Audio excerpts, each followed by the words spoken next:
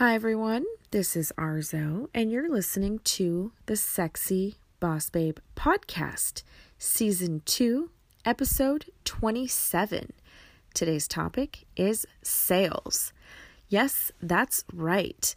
One of the things that I notice a lot when I am part of these women business groups, women entrepreneur groups, is it seems as though there's a lot of women that are starting businesses, which I think is amazing, but people are a little bit afraid of sales.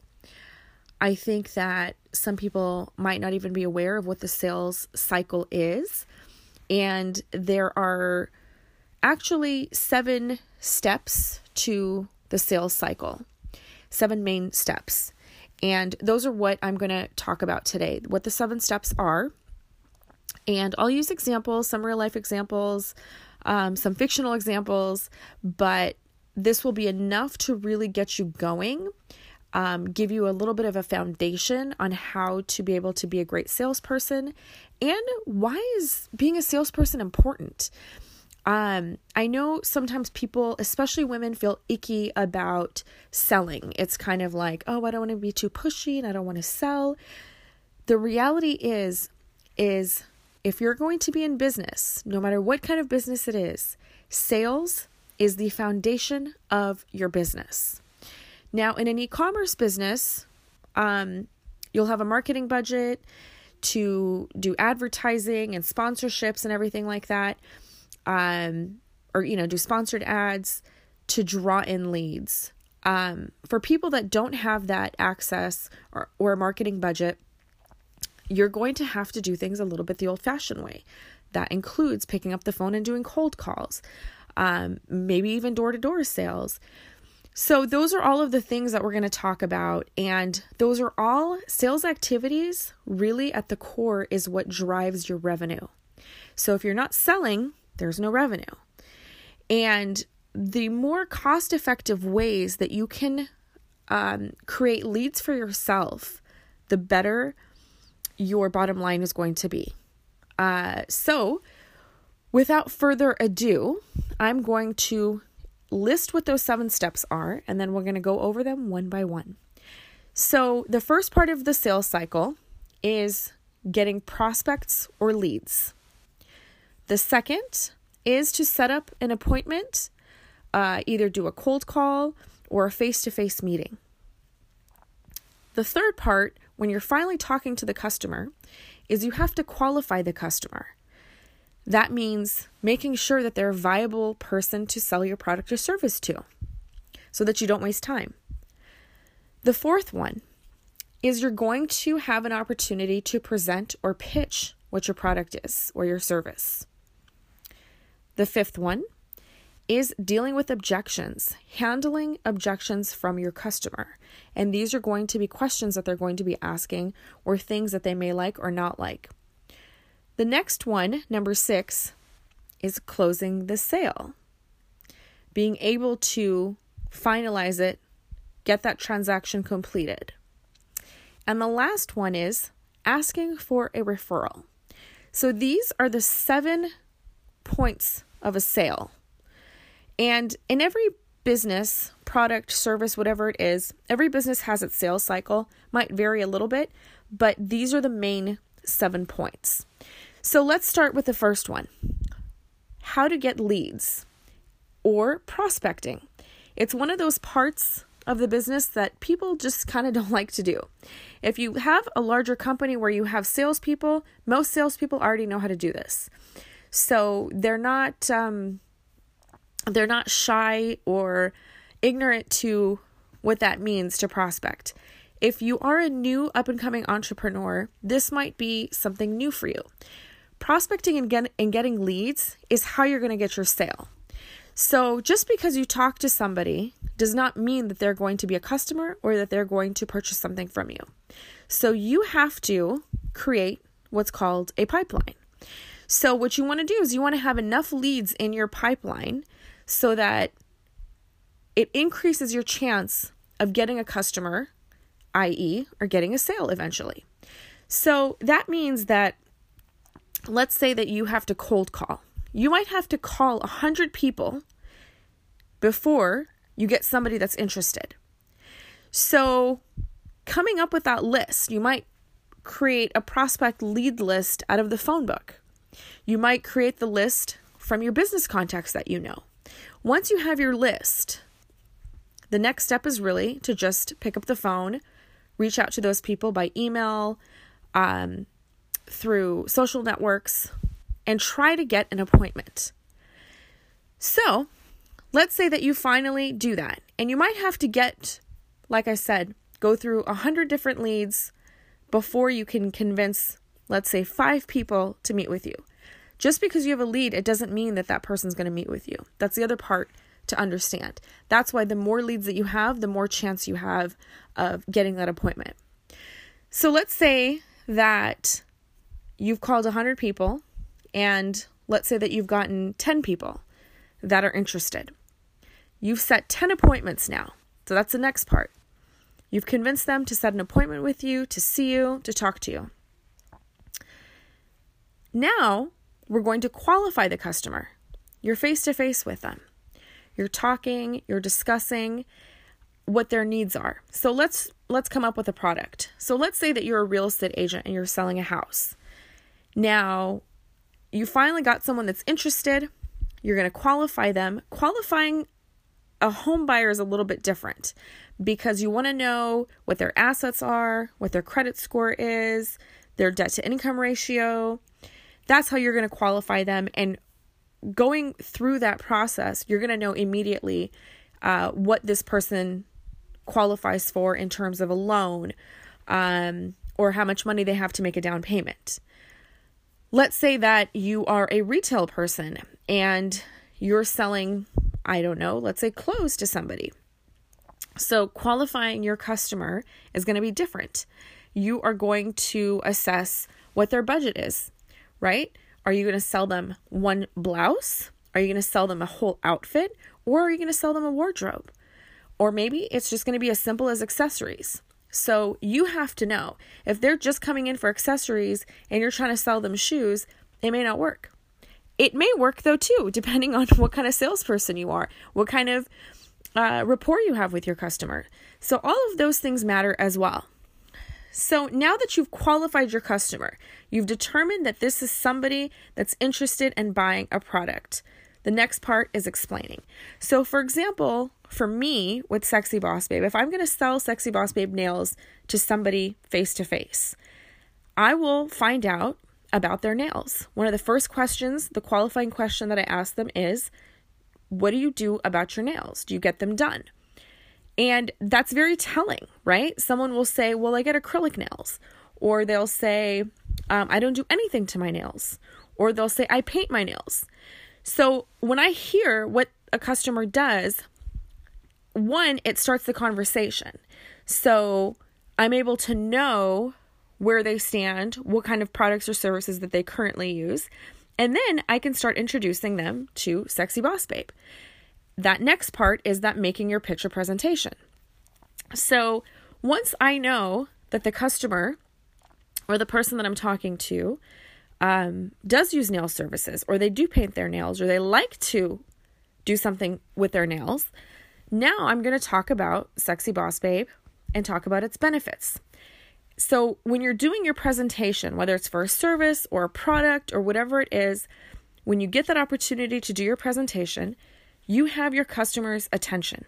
This is the time that you're going to establish and build trust with your customer.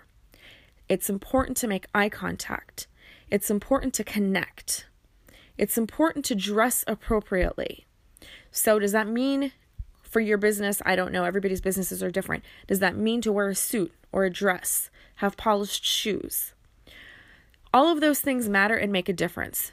People assess you, people judge you, and it affects if they're going to trust what you're going to say based on those things.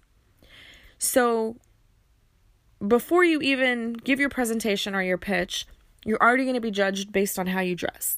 So make sure that when you're in that situation, you've got your hair, makeup, and your own nails done and ready. once you have that opportunity to start talking about your product and service, this is a time where you can truly shine if you've taken the time to really research your product, your service, your industry, and your competitors, and know it inside and out. Know the strengths and weaknesses of your product. Know the strengths and weaknesses of your competitors' products. Know the industry trends. Know all of those things, because those are going to be the things that are going to end up coming up later. When you clearly explain your product or service to somebody, they are going to get a really good feel for you. They're going to see how knowledgeable you are. That adds to building trust. When someone trusts you, they're more likely to listen to what you're going to say, or accept it, or want to listen to your guidance, because now they have trusted you. So I'm going to use Sexy Boss Babe as an example. So when I'm explaining Sexy Boss Babe nails, I talk about the quality. I talk about the glue, how it's second to none. I talk about the fact that it lasts as long as it does, and the fact that it's reusable, and different benefits about the product. And I'll talk about competing products without naming other competitors, but talk about the weaknesses, because customers know exactly which products are not good and why. And I'll talk about how our product is better. So now that you've done your presentation, the next part is handling objections. The customer will have questions. They will say, well, I like this, but I don't like this. You have to know your product or service that well that you can overcome those objections. And you're going to have to help your customer understand and sometimes pivot. So, for example, I'm going to use a different industry. I used to sell legal products and services. So, one of the, when I would give presentations, something that customers would ask would be regarding scheduling the service and talking to our scheduling team. They wanted it to be easy. They want to pick up the phone and they want to call. Now in our system, we had an online portal and we wanted the customer to use the online portal. That is what we would pitch our customers to use. However, if the customer wanted to pick up the phone and call, we would tell them that they're able to do that. If once I learn that that's something that's important for the customer, I will make sure that our scheduling department honors the way that the customer wants to do business with us. And that part is customer service. So in that particular example, I made sure to offer a high level of customer service to my customer. If they didn't want to schedule through the online portal, they can always call our office. So you want to find solutions during handling the customer objections. So, and different products, different services, different businesses are going to have different objections. So again, you have to know your product and service very well. You have to know your business very well. You have to know the capabilities of your business. Sometimes you might not be able to overcome an objection. And the customer might be asking something unreasonable. And again, if you are strong in your product, your service, and your industry, you have to speak with confidence and let your customer know that the thing that they're asking for is not reasonable, or it's not likely, and not just in your company, but it could be an industry standard. And again, it goes back to your knowledge. So instead of just sitting there saying, no, sorry, we don't offer that, and the customer's thinking, oh, well, that's too bad, I could probably get it somewhere else. But you know that no other company can do that for whatever reason. But you're going to lose the trust of your customer if you don't know that. So make sure you know your industry, you know your product, you know your services inside and out. Be prepared to handle any objection that comes your way. One of the ways to prepare handling objections is literally and simply through experience. When you've spoken to enough customers over time, you will hear the common objectives. You will learn. If you don't know the answer, you'll go back to your team or your business. You'll figure those answers out. And it's okay to tell your customer, I'm not actually sure about that. That's a great question. Let me circle back with you. Because what you're also doing is you're not coming across as a slick salesman that's going to set anything they want to get or to close that sale. You're being honest with your customer, and that goes back to trust. Because you are respecting and considering your customers' wants and needs above closing the sale. That adds to trust. You may not get the sale at that moment, but you've gained the trust of the customer. They'll either buy from you later, and if they don't, they will recommend you because they trust you. That's how important trust is, especially when it comes to business and sales and your customer. So, now that you have handled objections, another quick thing I just want to say about objections. If your customer is even coming up with objections and asking questions, that's a great sign because that means that they're considering buying your product or service and doing business with you. So those are leads to getting that close. So after handling the objections, the next part is closing the sale. This is where a lot of people end up failing. They get caught up in the conversations and the small talk, and they kind of sit there and they don't ask for the sale. Don't make that mistake. And asking for the sale comes with time too, especially if you're not used to selling. It can feel uncomfortable. Like, well, I can't, I don't want to ask them for the sale. I don't want to ask them to give me money. So you have to change your mindset when it comes to that. Your customer is there to buy the product or service. People buy stuff all the time. Don't feel bad about being the person that sells that product or service to that customer. You know that you're coming forward with a level of integrity and a high quality product or service. Be confident in that. So don't think of it like you're pulling one over on someone. If you're in your business and you're selling your product, I'm assuming that you believe in it. I believe in Sexy Boss Babe Quick Nails. I don't feel bad when I sell anything to a customer, to anybody, because I believe in it. And I don't sell to people that the product is not a match for.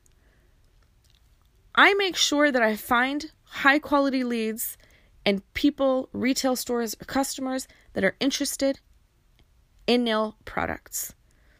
So I do a good job qualifying my leads. And I do a good job closing those sales. And I ask for those sales. I don't beat around the bush about it.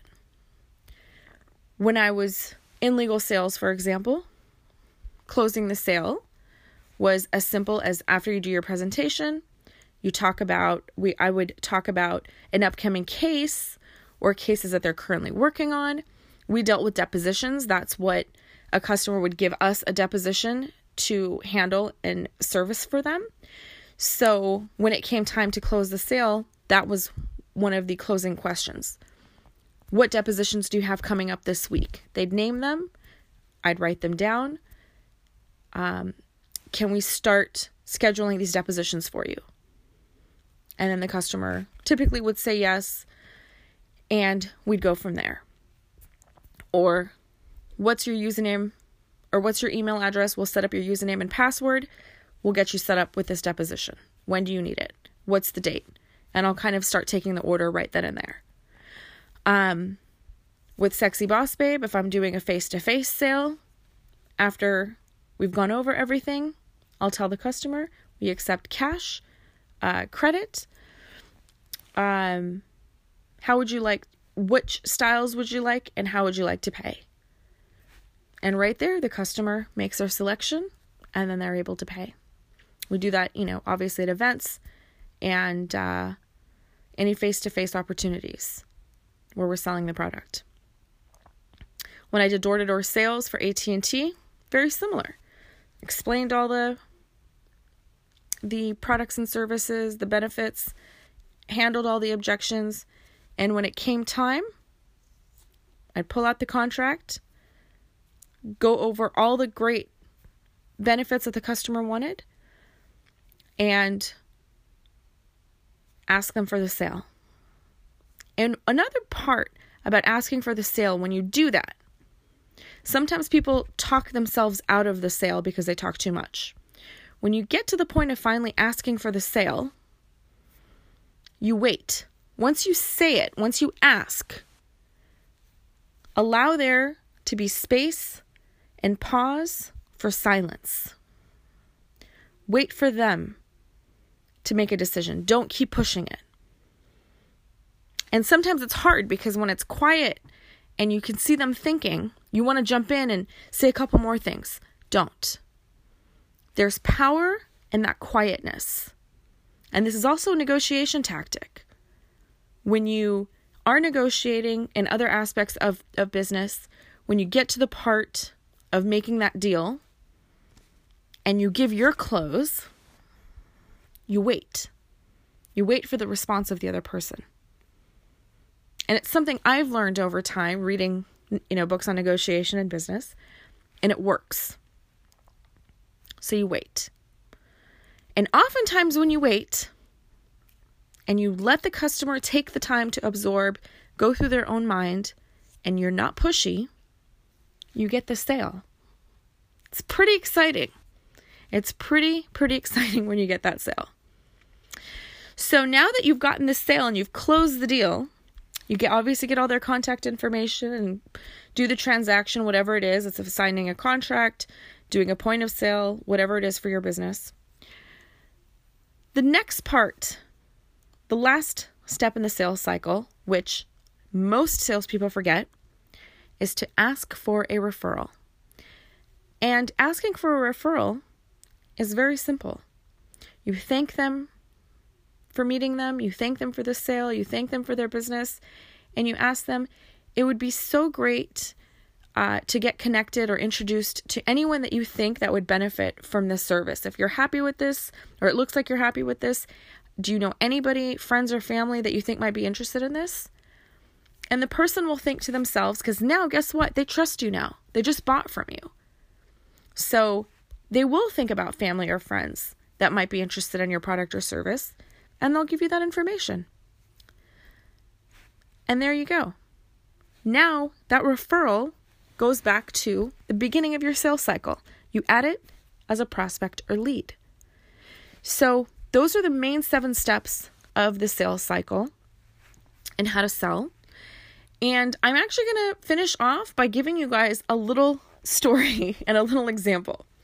So there's a very famous sales interview question. And if any of you guys have ever been in sales, you definitely know this. And for those that don't, you may come across somebody asking you this question at some point, or you may be asking one of your sales team hirees at some point in the future. It is that famous question of, sell me this pen. And it happened to me at one of my first jobs. I was about 16 years old. It was a clothing store. It was a really high-end luxury clothing store. And the district manager was interviewing me. And we're sitting there. He asked me all these great questions, and I did really well, and I was really ambitious, and I presented well. So I knew he liked me. The final interview question was, okay, Arzo, here's a pen. Sell it to me. And I looked at the pen, and I thought, how am I going to sell this to him? So I said, well, this is a great pen, and it writes really well, and it has a click at the end, and you can click it and unclick it. And it's got this little, hook on this side, and you can stick it in your pocket. And he looked at me and he said, I'm not interested. And I didn't get the sale. And I handled selling that pen incorrectly. And that was when I was young and I was inexperienced in sales. What I did is I was just describing the product or service. What I should have done is through qualifying the customer, figured out why they want to buy the pen. What kind of a customer are they? What kind of a pen user are they? So if somebody asked me today that same question, sell me the pen, this is how I would handle that situation. I would ask the person why they're interested in buying a pen at this time and find out, is this person looking to buy a gift for somebody?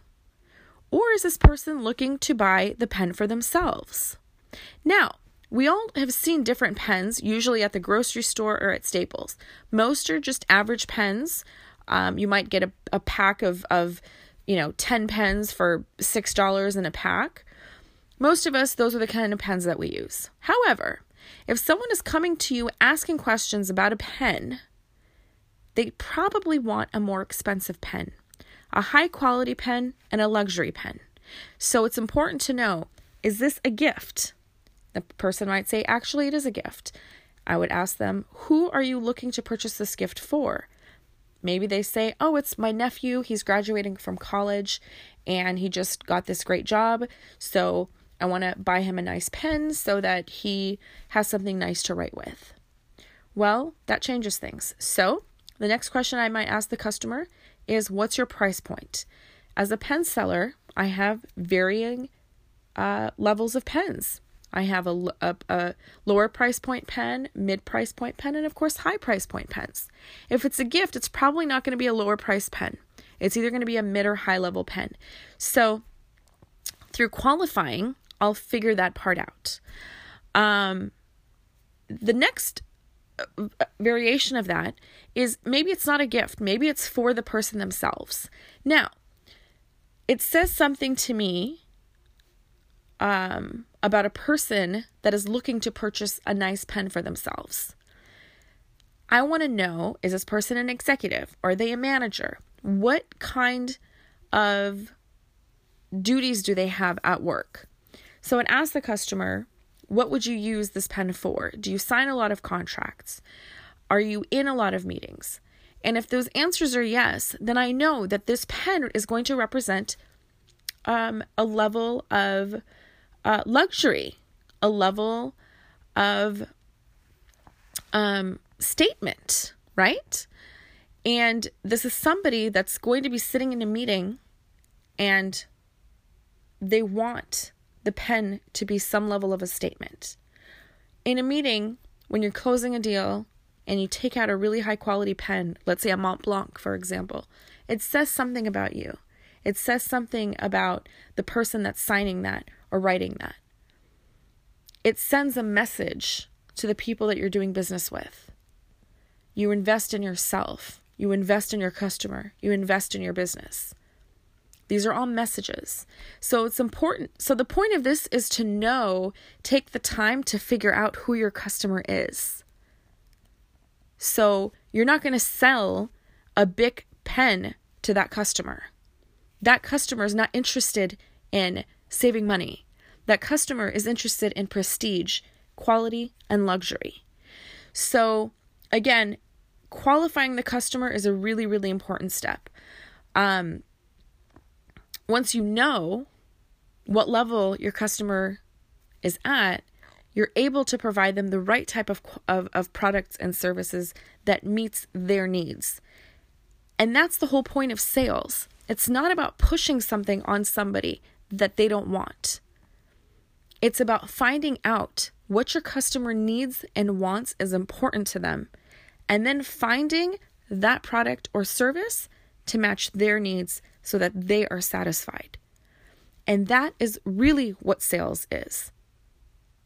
And that's not so icky when you know that you're creating solutions and providing benefits for people. You're helping. That's just another way of looking at it. And after selling for as long as I have, that's how I look at it. I don't like pushing things onto people. I like people to be happy, and I want to give people something that they want, something that they'll walk away with excited. Easier said than done. It takes practice. But the whole point in this episode is to encourage all of you amazing, wonderful, go-getter women to not be afraid of sales. And you are going to be going a little bit outside of your comfort zone, most likely. And that's okay. I talk about mindset all the time. This is the mindset. And I just gave you guys 7 great steps on getting that sale. And the fact that you're offering benefits and services. I hope you enjoyed today's podcast and you got something positive out of this that will help you on your journey of entrepreneurship or sales. Thanks so much for listening. And I've got to announce the winner of the podcast contest. It is Zarguna, and she posted for us, loves our podcast, and congratulations. We will be sending you a box of quick nails and a bonus item. For anyone that would like to participate in this contest, it's very easy to enter. All you have to do is listen to one of our podcasts, subscribe, write a review, screenshot it, and post about it on social media and tag us. Our social media handle is @TheSexyBossBabe. That will enter you into the contest, and we announce a winner every single week. Tune in to win.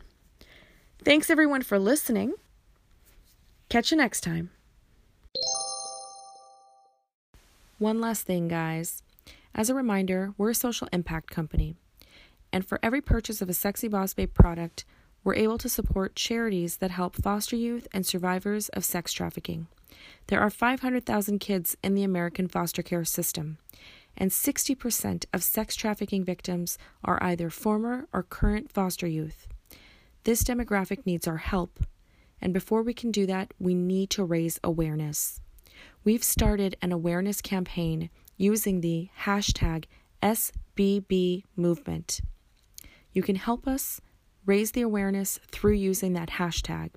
To learn more about this cause and this movement and what more you can do, please visit our website at www.sexybossbabe.com. We really believe that together we can make a difference. Thank you for listening.